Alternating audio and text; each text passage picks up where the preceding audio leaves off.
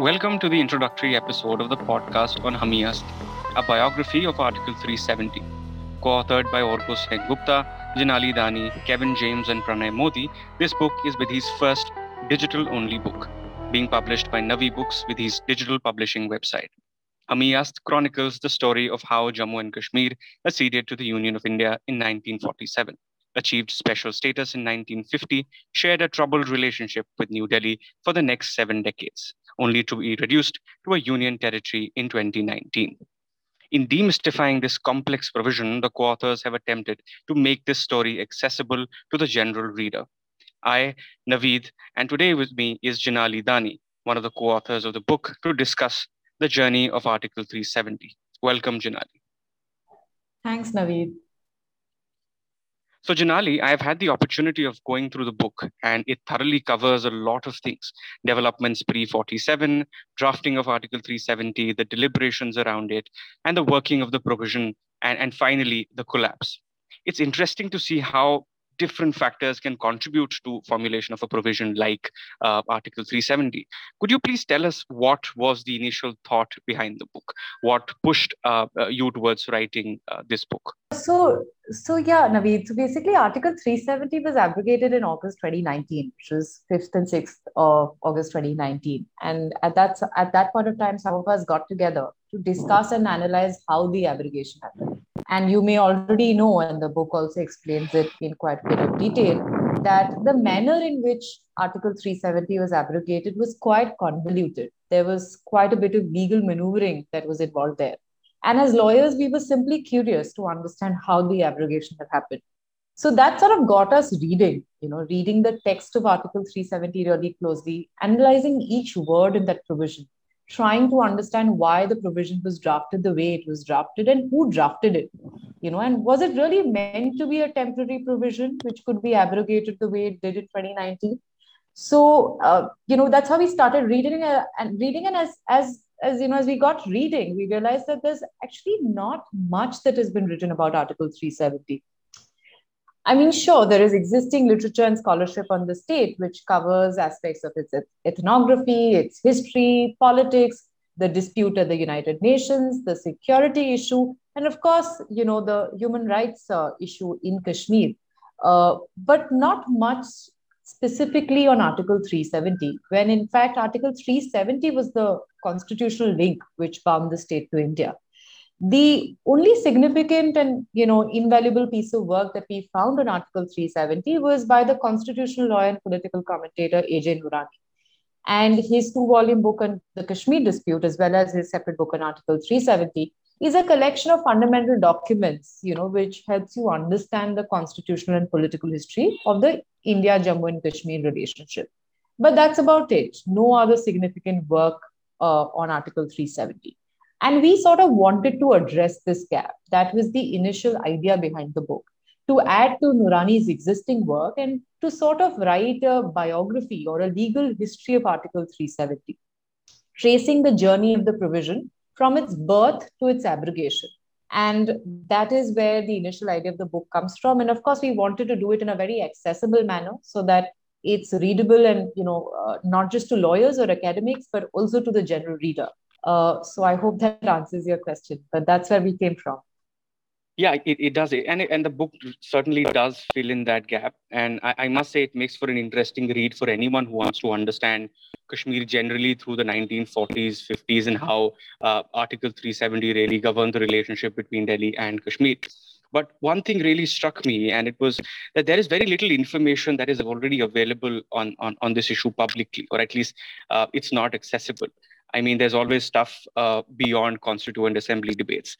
So tell us about the research process or the sources that you used, and how did you go about it, and the challenges that you faced. Right. So I think the first thing that we started doing was, after the abrogation happened and we understood how the abrogation was done, we looked at the legal documents. What we started doing was to try and understand how princely states acceded to India, you know, because Kashmir was a princely state. So we did quite a bit of a reading on princely states which were existing in India pre 1947, and how did they accede to India? Under what circumstances did they accede to India? Did they have any unique arrangements when they acceded to India? And what were sort of the legal instruments that they had, executed? There was the instrument of accession, and of course, there were other things as well. So we tried reading about that. And also, once they acceded, how did the Indian constitution apply to them? And this sort of reading, which is the first step, gave us this idea that Kashmir was indeed different. It wasn't like any other princely state. And, Kashmir did not accede to India before August 15, 1947. So once that was sort of established, the next step was to understand what made Kashmir different, and what warranted the need for a provision like Article 370 in the first place. And our reading at this stage was focused on the Dogra dynasty, Kashmir's domestic politics and actors, the internal cleavages in the state based on religion and region, the dispute of Kashmir at the United Nations, the war with Pakistan. So we did a lot of historical, political reading at this point of time to understand what made Kashmir different. And once that was done, I think the next step was to obviously focus solely on Article 370, which is the legal provision, and understand its drafting. So, like you said, we looked at Constituent Assembly debates, archival material around the drafting, the Nehru papers, Patel papers, memoirs. We looked at all of those books and all of that material to understand how 370 was drafted. And it was drafted on the sidelines of the Constituent Assembly. So that's the drafting stage. Then once it's introduced in the constitution, and it becomes a part of the constitution in 1950, how is it interpreted over the years? What are the presidential orders that were issued under 370? Under what circumstances and for what reasons were they introduced? And then we, of course, looked at legal disputes and, Supreme Court, High Court judgments around 370, etc. So that was the focus on the provision itself. And in terms of material, like I said, apart from books and legal documents, our research involved going through a lot of historical and archival data, and which is where we also think our book, addresses a gap in the current existing literature on Kashmir. So we've looked at archival material that has not been identified before on Kashmir. And also we've looked at archival material that may have perhaps been identified before, but we've analyzed it in a different manner, in light of the aggregation. So that's something new that our book is adding.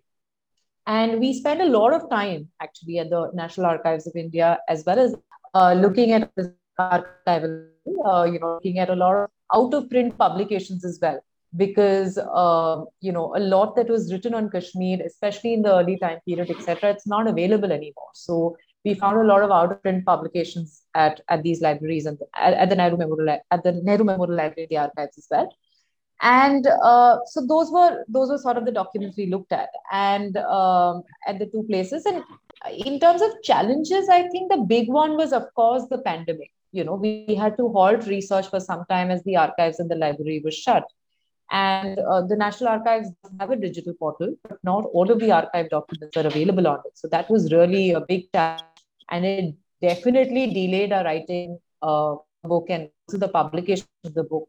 So I think in my mind, we had to stop research because of the archives and because of the pandemic, etc. And that was definitely a very, very big challenge. So yeah.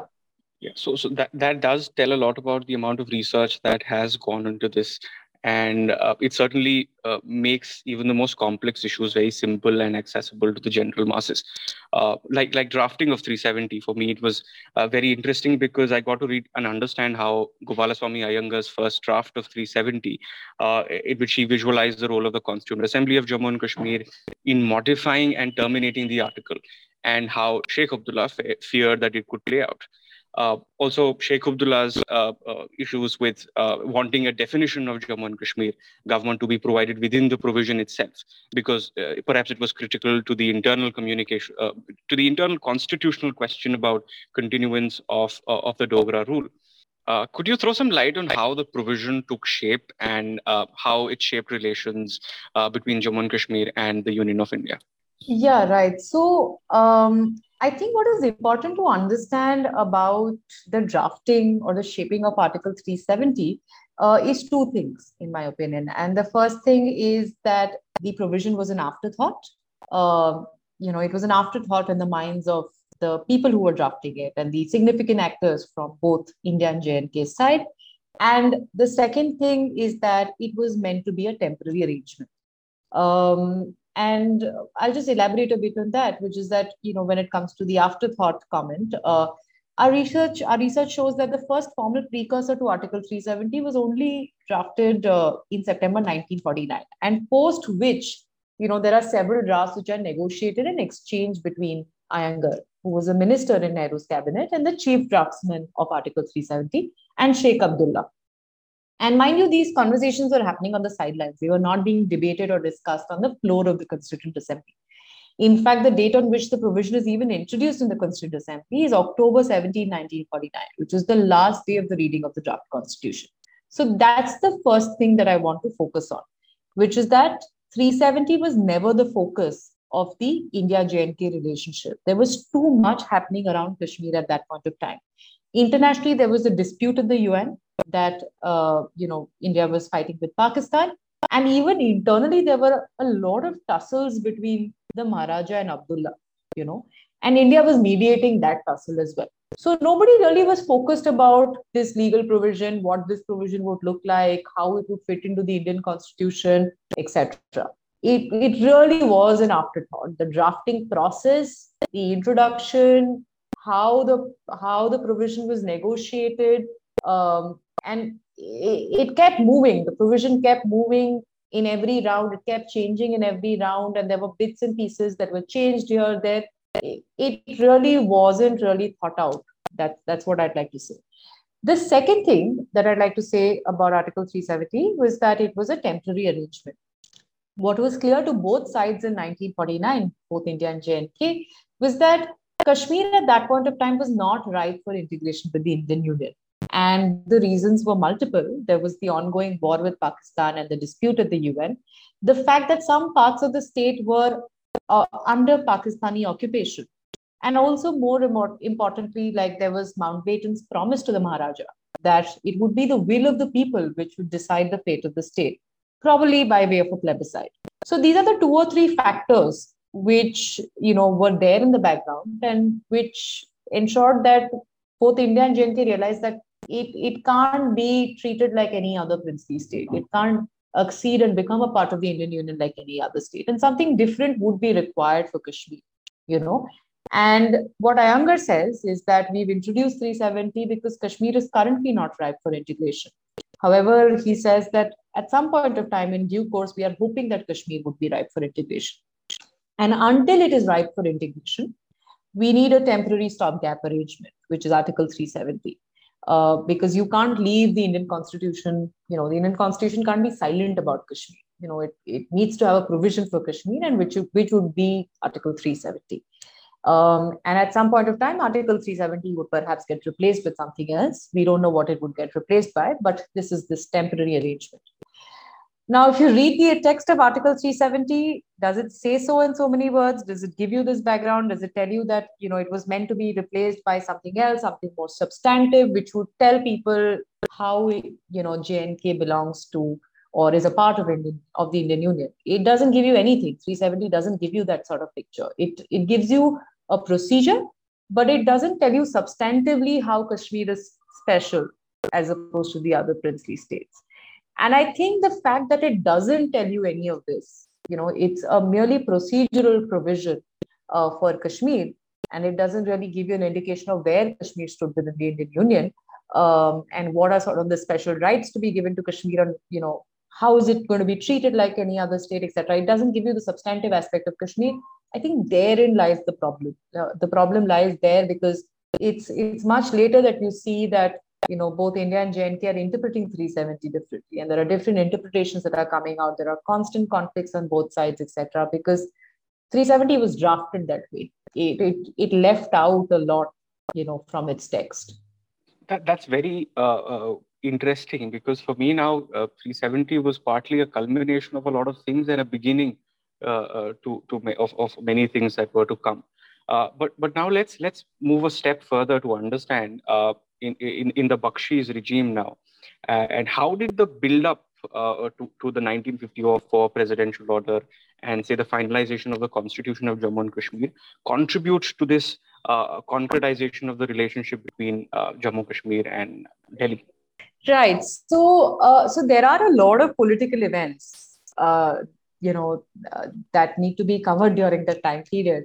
I don't know if I'll be able to touch on all of them, but I think again, like I said, it was a temporary provision, and then suddenly it becomes a mainstay, right? And why does it become a mainstay? It becomes a mainstay because the one entity that could have done something about it, which is the Jammu and Kashmir Constituent Assembly, dissolves without doing something about it, right?